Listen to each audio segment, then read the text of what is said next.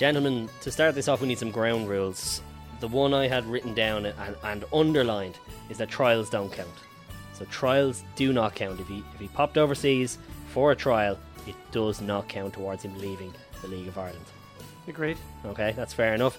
Andrew, you had kind of mentioned to me off air, should it count if, I think we used Fagan as an example, so he's at home farm, popped over to England, came back to the league, and then never left the league at that point. Are we counting that? I suppose we have to, don't we? Yeah, because he technically, on a technicality, he didn't leave the League of Ireland. And that's sort of where we're going with these, I think. Yeah, I think so, yeah. Bar that, I mean, if we're stuck, we can probably just chuck in a bunch of the Dundalk current crop, and no one can say much about that. Well, you never know. Well, then what do you mean? We do have someone else here. Yeah, well, is he going to talk about some of the current Shamrock Rovers crop? I probably would argue no, but... Maybe Ronan Finn. Right, we'll get into it. Yeah. We'll get into it.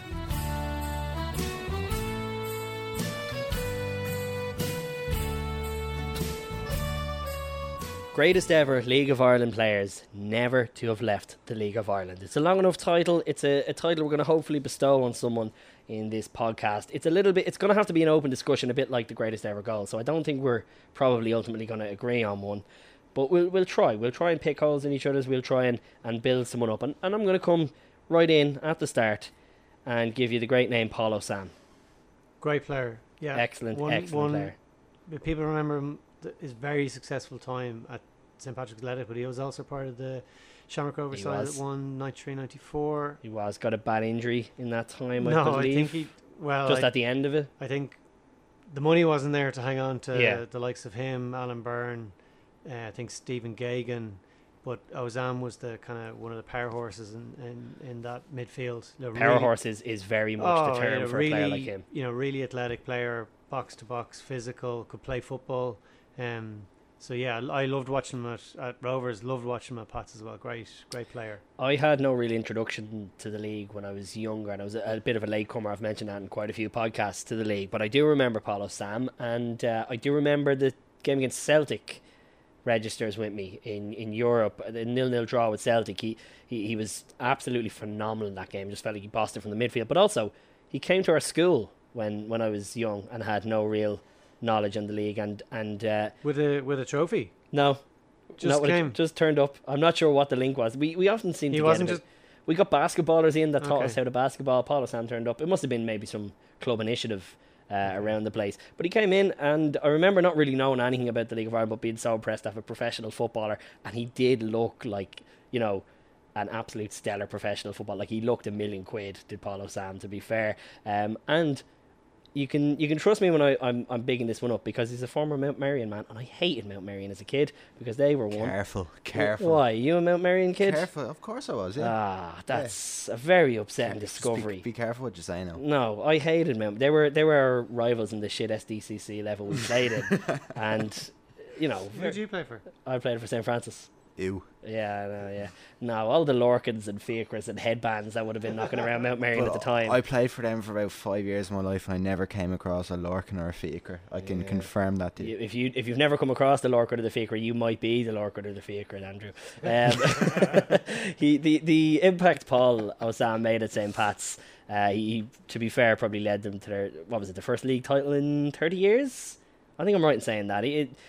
I read, now I don't remember his time at Rovers, it picked up a nasty injury from what I read at Rovers. You're saying not necessarily the case. I think it might have affected. Well, it wasn't the reason for his leaving. Right, okay, he was on his way out anyway. Anyway, his return to Pats was just worked perfectly, really, and it's one of those kind of fits. We've talked about a couple of different players at clubs, just fit perfectly well. He was their standout midfielder consistently, just really did have so much of their game. I think 1999 he was he picked up the Players, the Journos, and the FAI Player of the Year award in all games. I mentioned the game against Celtic. I mean, the only and again, I'm willing to be schooled in this, but the only thing that comes to mind when I think back about that game is McElhenney tearing apart Rosenborg in the Champions League recently.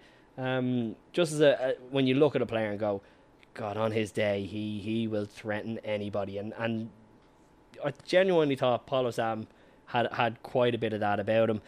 If I look back on some of the Brian Kerr obviously would have worked quite closely with him. Kerr was a big fan. He reckoned he could have played in the continent, and maybe was probably just a bit unlucky to miss out on international caps as well.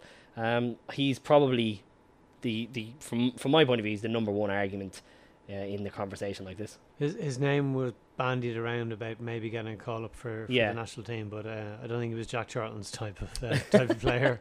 Weird how this is he was not Blank's type of player, comes up all the time when it comes to the national team. You know what I mean? Weza was not this type of player. Blah blah blah blah. Anyway, Paulo Sam for me. I think there's a few other I could chuck in at this point. One of you want to come forward before I just mouth off with a few more, and I'll let you jump in here. I suppose in a more recent setting, Sean Gannon. Yeah, no, that's a good. Do you know what I was thinking? I'm sort of gone so historic about it that Sean Gannon's probably a fair shout. I'm trying to think back. In my head, I'm like, no, he definitely played abroad. He didn't actually. No, it's a kind of conversation we had recently. Started off at Shamrock Rovers and then went to Pats and then Dundalk. So yeah, he's won 7 Premier Division titles. Obviously, one was with Shamrock Rovers when he didn't really play too much, but still 2 FAI Cups, 3 League Cups, 2 Presidents Cups, 1 Leinster Senior Cup, and 1 Unite the Union Cup as well. That's the one. That's the standout in the memory, isn't it? Not the Leinster Senior Cup, no. No, the Unite the Union. He united the Union, so good he was. That's a really good shout, because you probably tend to forget about defenders as much, especially when they're not powerhouses at the back. Like we're talking about Paulo Sam, it's probably a nice little contrast, because Gannon is closer to like a Seamus Coleman mode of a player. He does get forward plenty, he creates a lot going forward, but he's solid defender, versatile enough, I would say, as well in what he does. He's not he could probably play in nearly any team in this league. He could, he could probably dig you out at the back if you needed. He can very much get forward in the way that Dundalk need him to, and have the ball at his feet. Would he be miles off Enda Stevens? Well, I would have seen Stevens in the league when he played at Rovers, played with Pats as well, and he was someone at the time I was maybe a bit surprised when he went to England. Well, that's what I mean. I mean, it kind of seems in that mould where, like, if you look at Gannon now, you think if someone had picked him up 3-4 years ago, he'd be a solid top championship player. And I think that's the key, and people have talked about that before, that maybe his opportunity is gone. I'm sure. I think he doesn't mind as much. But he's got a very good contract. He's got a long-term contract at Dundalk. I think he signed a 3-year contract. And he's one of the boys that's kind of happy up there, isn't he? Like, there's a few of them that are settled. That, you'd be surprised that even it would have to be a really suitable offer to come and take a few more of them. Do you want to jump in with anyone that comes to mind? I was gonna name Glenn Crowe, but I've forgotten he started his career. he started his career, I think, with Wolves and a few other. We kind of have on a technicality. I mean, did he go from youth level to Wolves and then back to League of Ireland? Well, he did. He technically didn't leave the league in a sense as a senior player then. Well, it's like the other technicality. A player who did again had a short stint away was Jason Byrne, and the technicality was I was at the match in Poland when he made his debut for Ireland, and it's whether he got a touch of the ball or not. He did get a touch of the ball, but the ball was out of play. I think I've described this before. So he went all the way to Poland and didn't touch the ball. But poor Jason. The Irish manager, Steve Staunton, now he's talking to Tony O'Donoghue. It's coming up. All right, okay. Be interesting to hear what he says, actually. I'd be very interested to see what he has to say, but I don't like to see a good football man in this situation. Oh, yeah. Okay, let's hear what he has to say. He's talking to Tony O'Donoghue. What's a cock-up this is? I'll come back to studio. I'm sorry, we have some technical problems. We will sort them out, but we can't sort them out at this particular point in time.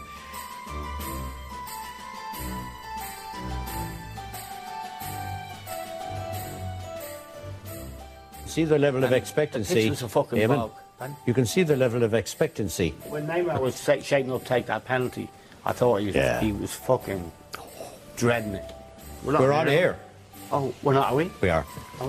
Well, I apologise for that, but obviously I'm sorry. that was an inexactitude. All right, let's get our final predictions. Mick Leach would be another one. He came very close to going to West Ham at one stage, but I think Rovers didn't want to sell him. I had him jotted down, but there's a stint I wasn't sure that I had here to ask you about. Boston Rovers? No, that was actually a Shamrock Rovers side that went to play. There was a... Then all of those players left the league because they went to play elsewhere. No, it was a summer. They basically rebranded Shamrock Rovers as Boston Rovers, and they played in this tournament across America in 67 or 68. Okay, right. What do you think, Andrew? Are we booting out Mick Leach because he played in the Americanized tournament? I think so, yeah. Yeah. Unfair to a great man who would have been part of a very successful team of that decade. Well, yeah, in terms of, so he was part of the Rover 6 in a row cup sides, just in that era, pick out a load of players. Well, yeah, but also in earlier eras at that time, you know, players would have been playing in the League of Ireland and picking up a reasonable wage, and they also would have been working. So I think I'm right in saying that Mick Leach worked for Guinness's at the time, so we would have been working for Guinness's. Picking up a wage there, working obviously, and then I'm not suggesting anything otherwise. And then he was playing with Rovers and earning money there. I think, you know, it was before the heyday in terms of, you know, you going to England and earning a lot more. That actually, I think between two jobs, living at home, you know, he earned quite a few Ireland caps as well, playing in the League of Ireland. So he'd be one that might spring to mind. Yeah, no, that's another fair enough one. I tell you one that sort of was a bit of an almost for me, and he always gets mentioned as one of those sort of main players who never got to move across to England, was Paul Doolan. But I think I went back through the records and he did a season at Portadown in the north, so I'm afraid he's out on a technicality as well.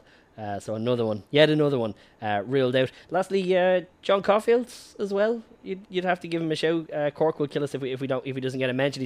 He's record holder for appearances for Cork, which I think it's 400 and 130 goals, which isn't an unbelievable strike, but it's a pretty solid strike rate.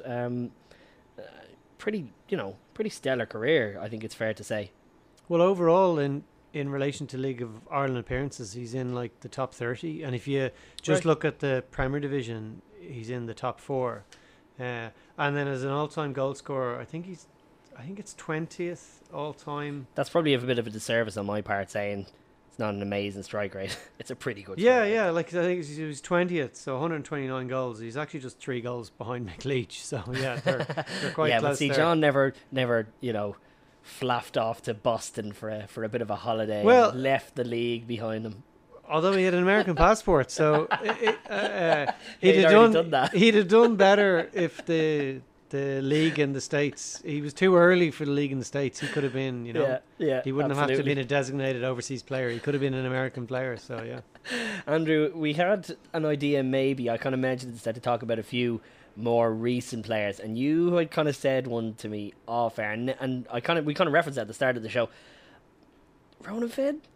Yes. Yeah. Yes. Definitely. Are we going with that? Because I mean, we are talking about the greatest ever player. So look, not the greatest, but he's this definitely is no disrespect to Ronan Finn, but like some of the names we've mentioned there are stellar. Now Ronan Finn, it might be recency bias. Yes, I think to add. Yeah, it's just Finn has won. He won league titles at Shamrock Rovers. He won league titles at Dundalk. He was a really important part of that early success of Dundalk with Stephen Kenny. And he's come back to Shamrock Rovers. Okay, he hasn't won a league title, but he did become the first captain to lift an FAI Cup since Pat Byrne. And didn't you want to add Chrissy Shields in here as well? I did, yeah. For me, if you're making an argument between the two, I will lean towards giving you Shields a bit more in that. You love a destructive midfielder. Now, every team needs a destructive midfielder, but he's a very different. I like my creativity. You say that. I mean, Bastianieri is the most creative player the league's seen in a long time. Now, he unfortunately can't be part of this discussion. I've shoehorned him in, but that's the kind of player I appreciate. And I'm sorry. I just think if you're coming down to if you're picking one of those two in your team, as a sort of basis. What I'd say, I mean, a midfield with Airy and Shields. Now I would like that. Okay, I would like that. I mean, that's ridiculous. Yeah. That's serious amount of water carrying for Shields to do there. Bastian maybe chase back a little bit now, but even with Finn, I mean, realistically, Finn looks like he's the defensive midfielder, the holding city midfielder in the Rovers team full of 18 attacking midfielders. So to be fair, he's probably played that role a bit more. But he'll probably end up. He played a lot as the right wing back towards the end of the season. So versatility. But I know Shields missing for the FAI Cup final. There was a lot of discussion before that. Yeah. I think the dramatic conclusion in relation to the goals in the penalty shootout, I think maybe it wasn't in the discussion. Whether the results might have been different. Dundalk didn't play well in that final. I'm missing Shields, so maybe how have we gotten here? I'm talking about Bastianini and you're talking about the recent cup win. This is an absolute disgrace.